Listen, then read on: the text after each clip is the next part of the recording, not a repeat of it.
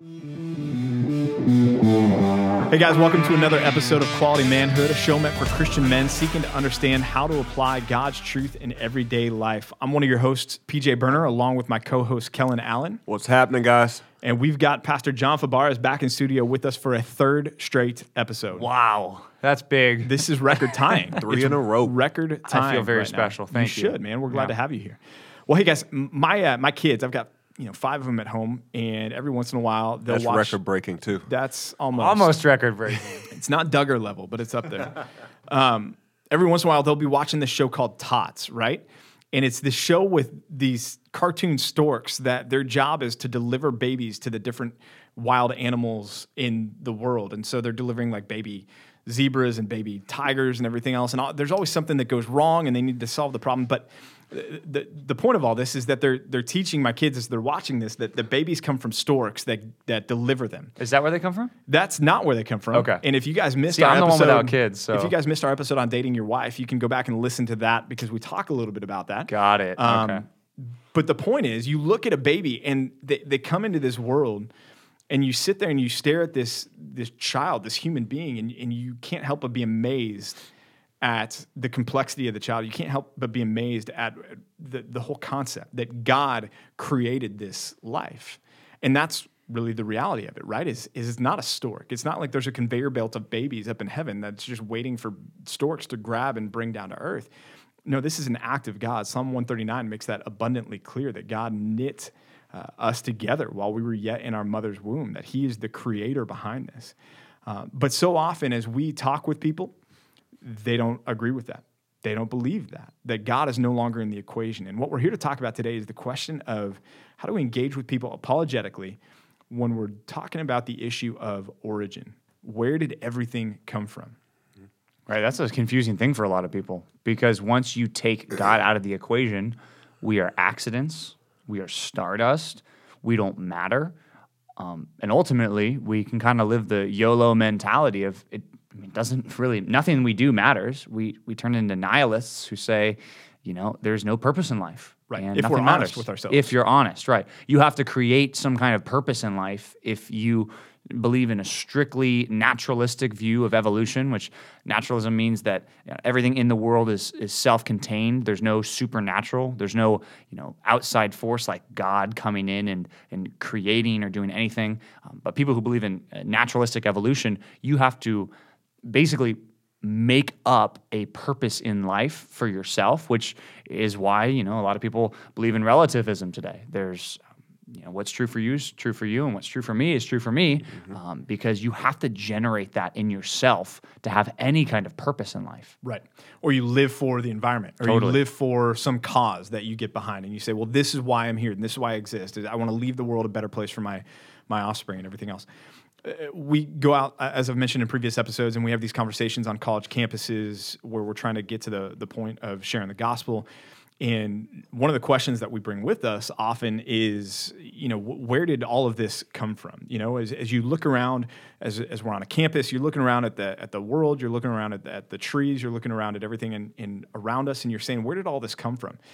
And so often the response that we get is, either I don't know, because they haven't really even given it the thought to figure that out, or they'll throw, it's a product of the Big Bang. That's where it came from. Mm-hmm. And Pastor John, I know with Road Trip to Truth, you experienced some of the same reactions and same conversations with people. Yeah, I mean, when you ask someone like, where did these buildings come from, or where did this campus come from, if they're honest, they're going to look at a history book, or they're going to look it up.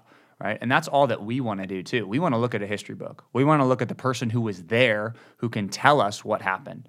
We can try to find some forensic evidence in the world, but ultimately, the person who was there is the best source for the truth of what actually happened and how we got here. Right.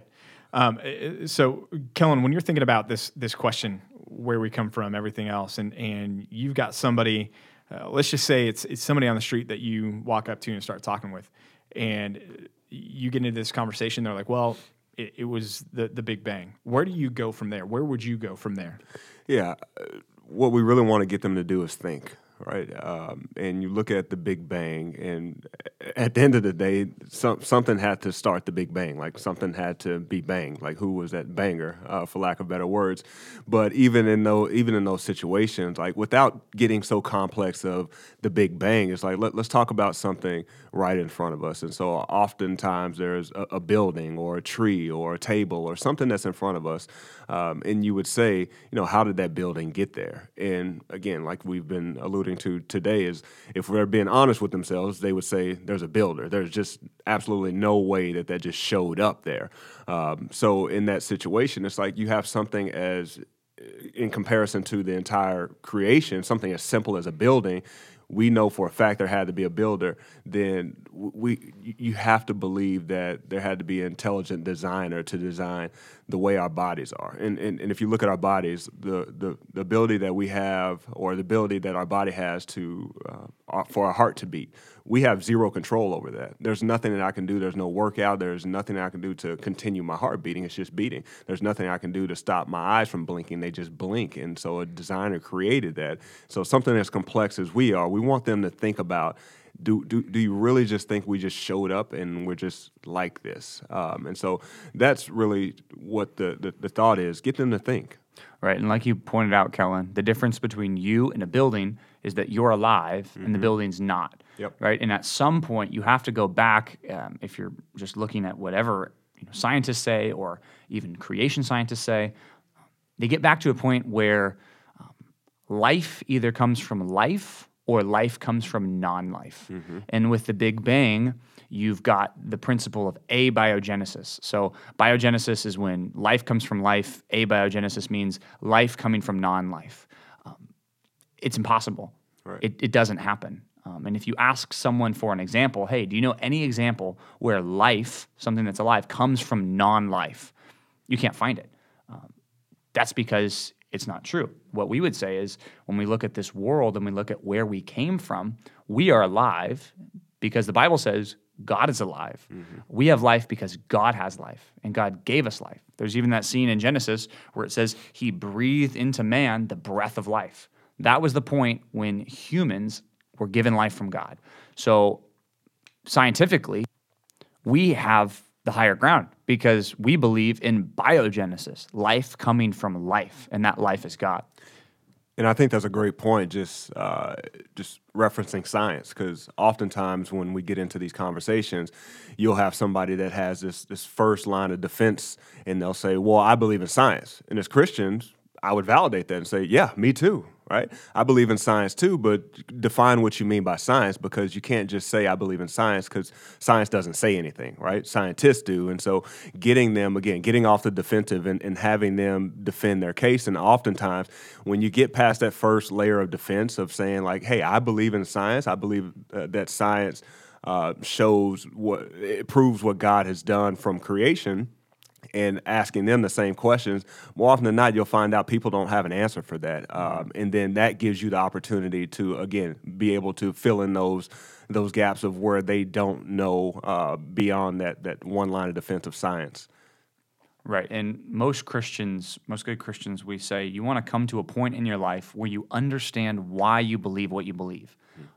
Most people, when it comes to their origins, when it comes to the Big Bang or evolution, they never come to that point.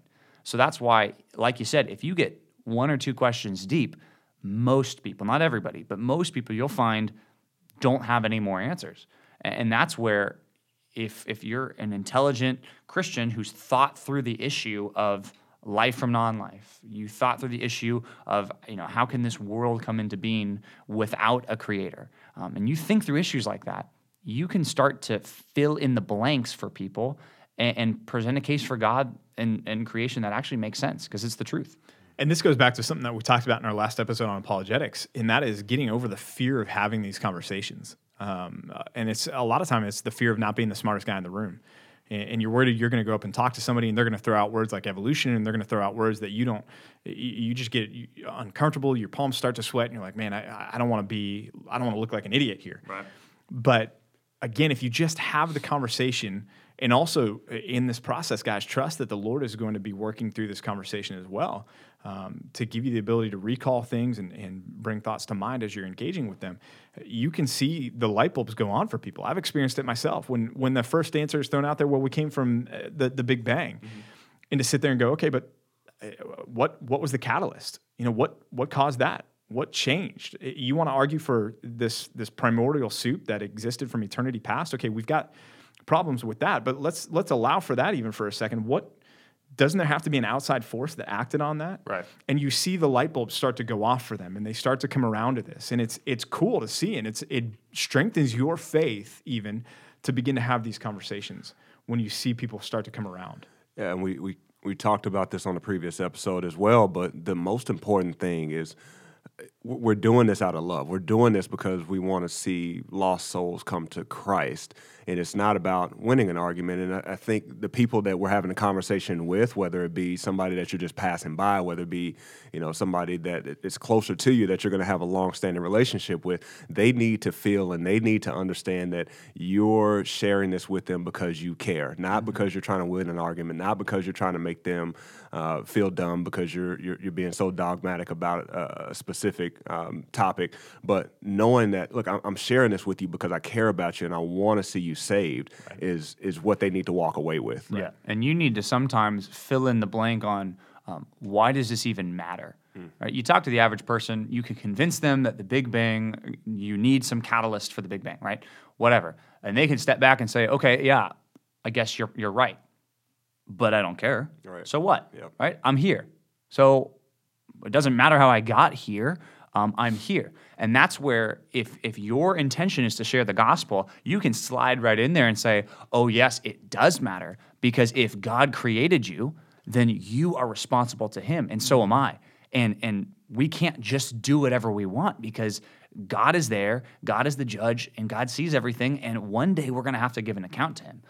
It's a perfect segue. The so what question to evolution and the origin of life should lead us to sharing the gospel with someone. Right, exactly. And so often we don't, and we're focused on winning the argument. We're focused on defeating the lies of evolution, and then we're done. And it's like, okay, so maybe you win that argument, and you've taken somebody from being an evolutionist to now they're a creationist, or at least somebody who believes in intelligent design. Mm-hmm. They're still going to hell, right, unless you get to the gospel. Right. Yep. And so, that's why we need to use this as an on-ramp to the gospel. Like we talked about in the last episode, we need to be willing to enter into these conversations because we all are apologists as believers. There's no opt-out on that. You need to be able to make a defense, and part of that is doing things like this. But we need to make sure that we're not camping out here, that we get off that. And so I want to transition for a second here. We've talked about engaging with those people that we just kind of come across in these conversations. What about that neighbor that you have that you see all the time, or your family member that you know who this is their hobby horse, and you've had this conversation 10, 15, 20 times with them, and they want to come back to it and talk about it again? How do we engage in those scenarios? I think one thing that's critically important in these conversations is be able to get it to where it's a one-on-one conversation. With your neighbor, typically it's probably a one-on-one conversation. I think with family members, sometimes you have these family gatherings and you try to have these conversations in the midst of everybody else and kids running around and just a lot of distractions. But more importantly, what I've come to realize is when you have these conversations in the midst of a lot of people, the person that you're talking to and that you've been evangelizing with, they're not as vulnerable because they don't want other people that might be non-believers as well to see them sort of let down their guard and for them to be open. So a lot of times it's, hey, can you pull this person aside? Can you have these conversations in a one-on-one setting if it prohibits itself? But being able to share with them and continue to share with them the same thing that you shared previously and listen to their arguments and be able to listen to what they're hung up on and address those issues and not come at it with a specific script of the same thing every time. It's not going to be. Sometimes it's going to be a lot more. Sometimes it's going to be just a little bit. And those conversations that you're going to have are going to vary, but it's really important to listen to what they're hung up on and be able to address that, again, in a one-on-one conversation if you have the ability to do that. That way they can be open and honest with you and not feel the pressure of everybody else listening and feel like they got to put up a guard. Right, and ultimately, you don't want to burn the bridge if you can help it. Yep. Which in this case, most of the time, you can help it. Right, your family member. Let's say you've got a cousin or a brother-in-law, or sister-in-law, or whatever that you're having this conversation with. You're gonna see them again. Right, you don't want to burn the bridge. It'd be better to burn the bridge with the gospel Yep. than to burn the bridge with some kind of apologetic, like, well, this has to be the case, because ultimately, you could even say, okay, let's just go with my line of thinking right now for a bit. Let's just say God created the world and that we're responsible to him, right? Even if you disagree with that, let's just say that's the case right now. And then you could still set up to share the gospel, even if they don't believe that initial part, because then they will come to the conclusion of saying, yeah, I should become a Christian, but I have this one problem. And if you can talk them through that and give them good resources and good books, their excuses for not responding to the gospel are taken away one by one. Mm-hmm. And I think the one thing to remember is those people that you're having those constant conversations with, you don't have to shove the gospel down their throat every single conversation, because that could also burn that bridge. But the most important part is you have to get to the gospel, and that has to be established there. And I think once you establish the gospel and they understand it from what you've explained to them, then that gives you the ability to, that might be a conversation where your presence alone can be a reminder of the gospel to them. But it has to start with you getting to the gospel, and then you sort of gauging what needs to be said in those conversations through prayer before. And ultimately, you got to show them you love them. Right? Yep. 1 Peter 3 talks about believing wives who have unbelieving husbands. And it says that start to win your husbands by your pure and righteous conduct. And it even says without a word, right? And we assume that it doesn't mean that those women are never talking about the gospel, but the idea is that over time, as this in this case, the wife of an unbelieving husband, this Christian woman who's married to a non-Christian man, over time, as he sees her godliness and her kindness and her goodness, that it will warm him up to listen. So that's the other thing. Whenever you're dealing with your family member or someone you know and you're going to have a conversation with, don't share the gospel, drop it and run, and then don't be kind, right? You have to be good and gracious and kind, and it has to be coupled with the gospel. Yeah, exactly. And that's so important too, because that continued longevity of loving them is going to work to break down those barriers, like you were saying, Pastor John, and hopefully get them to the place where they're willing to hear and listen. Somebody who's just die hard, this is the thing I'm going to come back to every single time. Jesus does talk about not casting our pearls before the swine. So is there a point at which you feel like we might get there with a family member who is in this position, or a neighbor who's in this position? Yeah, I mean, in the Gospels, when Jesus was giving instructions to his disciples, he says at some point, if they reject you for long enough, and we understand that this is just a principle we're getting from that text, shake off the dust of your feet and move on. Your effort can be better spent talking to another family member or someone else. But remember that it's even helpful to vocalize this. The door's always open. Hey, if you ever want to talk about this, talk to me. Right. Don't ever shut the door. Right. Even if they're shutting the door, be like, hey, you might not want to talk about this anymore, but if you ever want to talk to me about this, like, just know, like, you can talk to me about anything. Right. Right. Leave the door open, but then maybe spend more of your efforts with someone else. Right. Right. Yeah, we want to adorn the gospel. We want to adorn Christianity. We don't ever want to be obnoxious, overbearing, but we always want to be available, and we always want to be looking for those on-ramps to point them to Christ and point them to the gospel. Well, guys, this has been another hopefully profitable episode for y'all. We're thankful again for Pastor John being here for episode number 3 in a row, again, tying a record here on Quality Manhood. Wow. This is a big day for us. Men, we're praying that you have opportunities to apply these things. Like we talked about last episode, some good resources to get your hands on. Go back and listen to episode 18, those books that we recommended there. Those have a lot to say about this question of origin, this question of evolution, this question of where did this all come from, and how do we engage with people who may disagree with us on that. Go back, check out some of those resources. And in the meantime, we will be praying for you guys that you will be quality men as you continue to live out your faith this week. Looking forward to next time with you. If you're enjoying this podcast, again, please jump on whatever platform you listen to. Give it a like, give it a subscribe, a follow, and a review if you would as well. And we will see you guys next time.